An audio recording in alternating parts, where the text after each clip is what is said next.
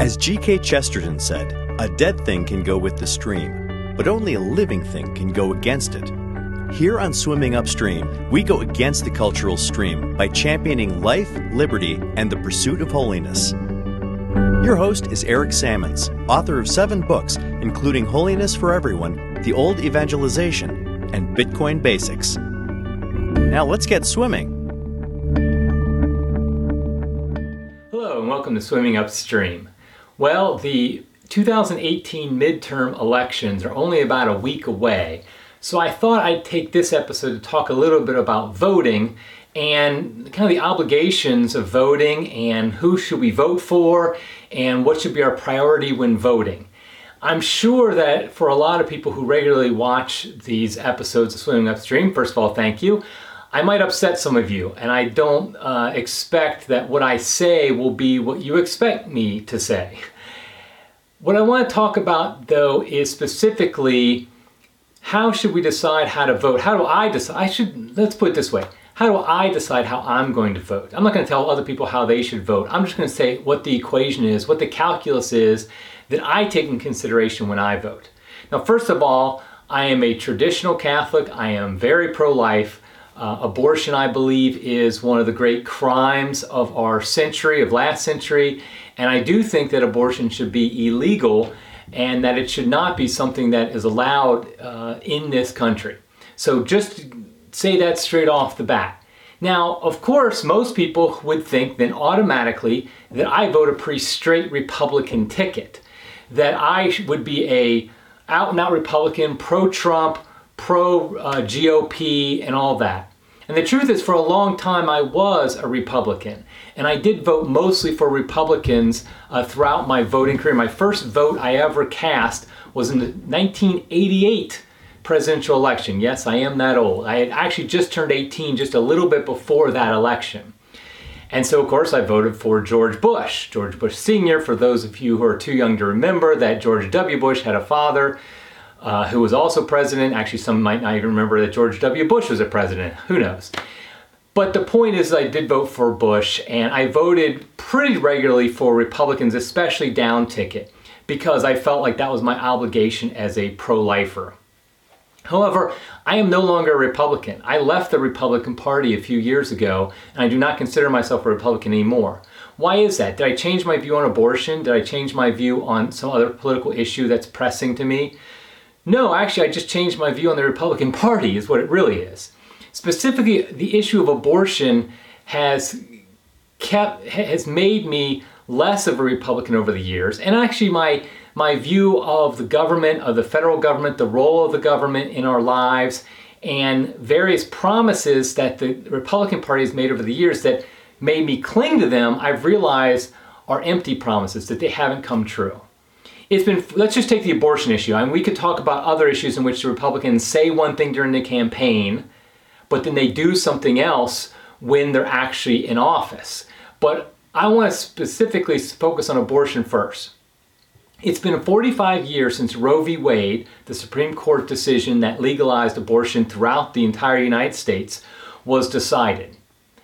In those 45 years, we have seen no real change in abortion laws. In fact, legalized abortion has become more entrenched in our country instead of less entrenched.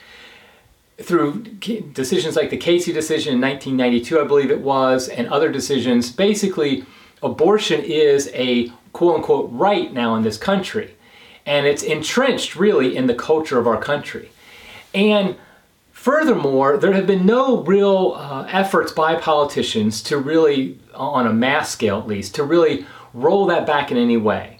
Heck, we even now, through our tax dollars, we have for a long time, but we still to this day fund Planned Parenthood, the largest abortion provider in the country. Our tax dollars still go to fund what they do, and there's no decrease in it either. We continue to fund Planned Parenthood. We continue that abortion stays legal. Well, you could say, okay, but Democrats have, Obama's obviously not going to change that. Clinton isn't going to change that. However, you look at the last 45 years. In those 45 years, 27 of those years, a Republican has been president. Furthermore, 16 of those years, the Republicans have controlled both houses of Congress. And 8 years, we've had a Republican president and a Republican Congress, both houses. And yet, there still has been no change in abortion laws in this country. There has been no change in the funding of Planned Parenthood. So I want to just say that I simply don't believe the Republicans anymore. I believe pro-lifers are like the African Americans of the Republican Party. What the African Americans are to the Democratic Party, pro-lifers are to the Republican Party. What do I mean by that? Simply, promises are made to this community throughout every campaign. We're going to do this for you. We're going to do that for you. But then when it comes time to actually enacting laws, when it comes time to being in office and doing things that are going to make a difference to that community, they do nothing. And so I simply don't believe Republicans anymore when they talk about ending abortion, defunding Planned Parenthood. I have a pretty good memory, and I remember very clearly in 2016, there was a heck of a lot of talk on the campaign trail by Republicans of defunding Planned Parenthood. Yet it's been 2 years, they've had multiple opportunities, and nothing has been done. The most recent budget spending bill included funding for Planned Parenthood that was passed by a Republican Congress and signed into law by a Republican president, both of which claim to be pro-life.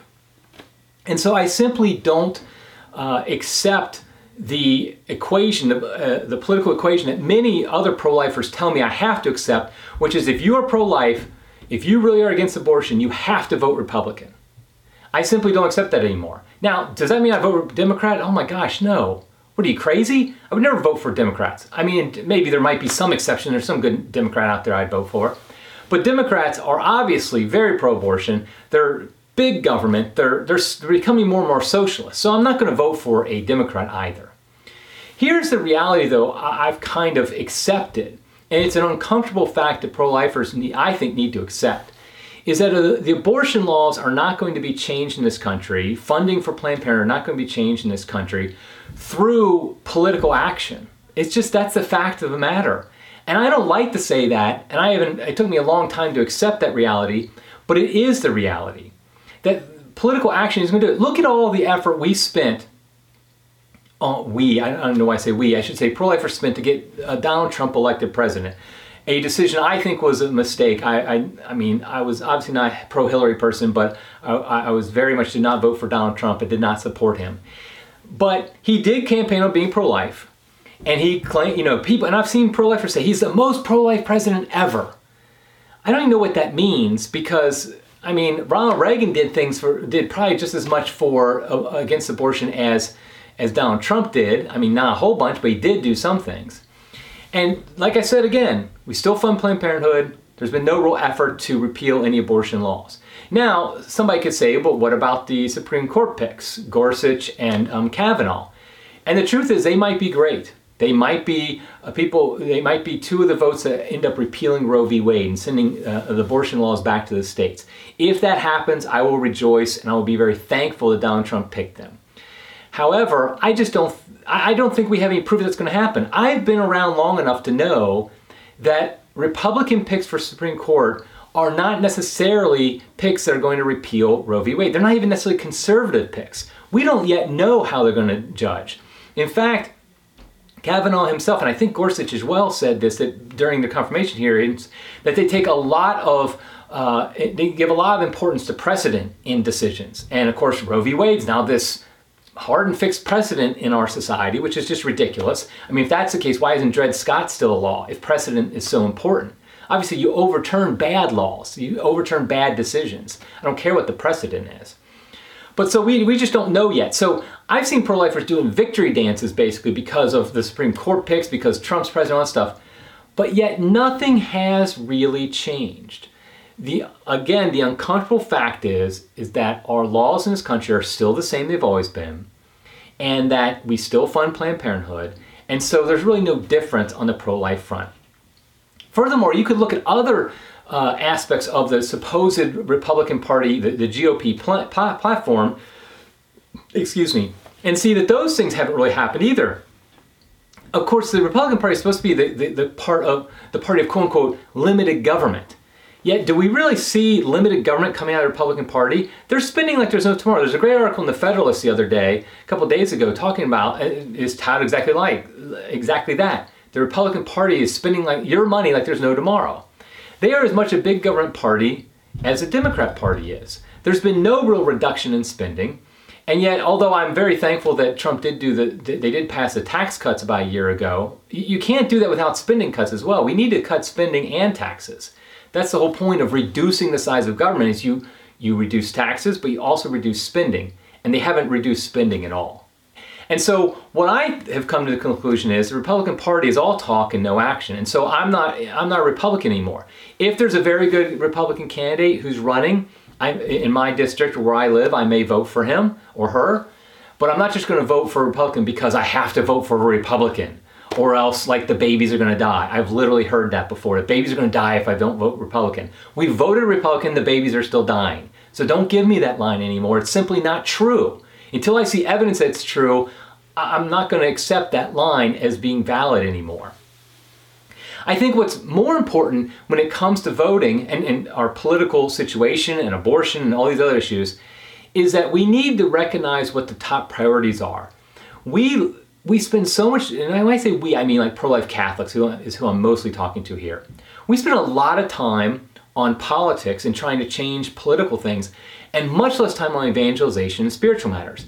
I remember leading up to the 2016 campaign, so many of my Catholic pro-life friends were so involved on Facebook, on social media, urging people to vote for Trump. You got to vote for Republicans. You got to vote, or else, the end of the Republicans, no, the babies are going to die. All these terrible things are going to happen. And when I said I'm not going to vote for Trump, I was basically treated like a leper, treated like somebody who wasn't really pro-life, wasn't really Catholic. And yet again, 2 years later, nothing really has changed. Yet all that energy spent, I see none of that from those same people on evangelization, on trying to convert people, at least on social media. Obviously, they could be doing it in their homes or in their neighborhoods, and that's fine.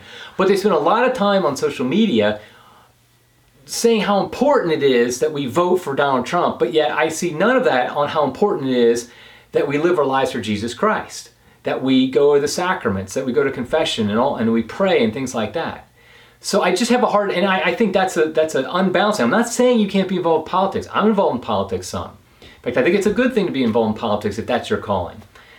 But when we treat it like politics is so much more important than spiritual matters, I think that's where we have a problem.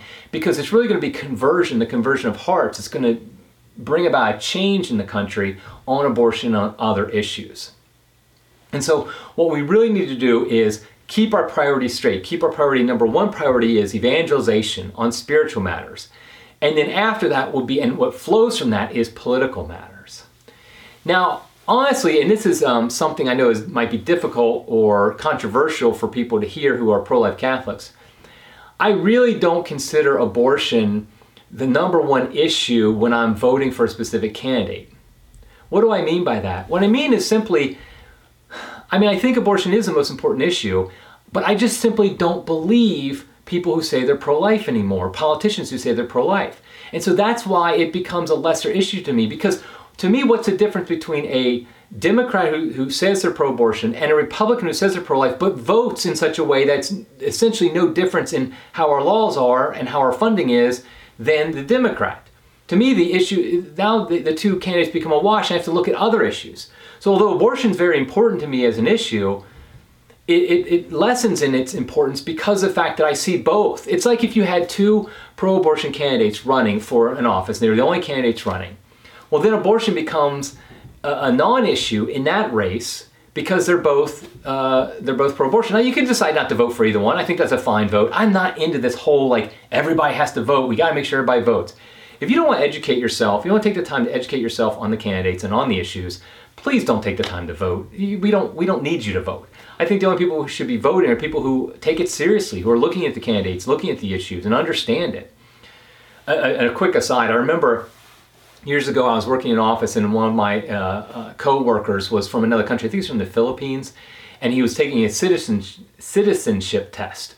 And so he passed and he came back to tell us about it, and we were all congratulating him for becoming a citizen of the United States. But he was telling us about the questions, the citizenship test. Boy, I can't say that word, can I? And it was hilarious because literally there was like about maybe 8 or 10 people around, and nobody, I will say nobody was able to answer the questions that he was asked. no Americans, native-born Americans, were able to answer those questions. I was, because I admit I've studied it and I take an interest in it, but nobody else was. Do I really want those people voting who don't even know how many branches of government there are, who doesn't know what the role of the executive, the legislative, and the judicial branches are? Not really, frankly. They're just going to vote on personalities. They're just going to vote on what they see in the media. They're not going to vote on knowledge.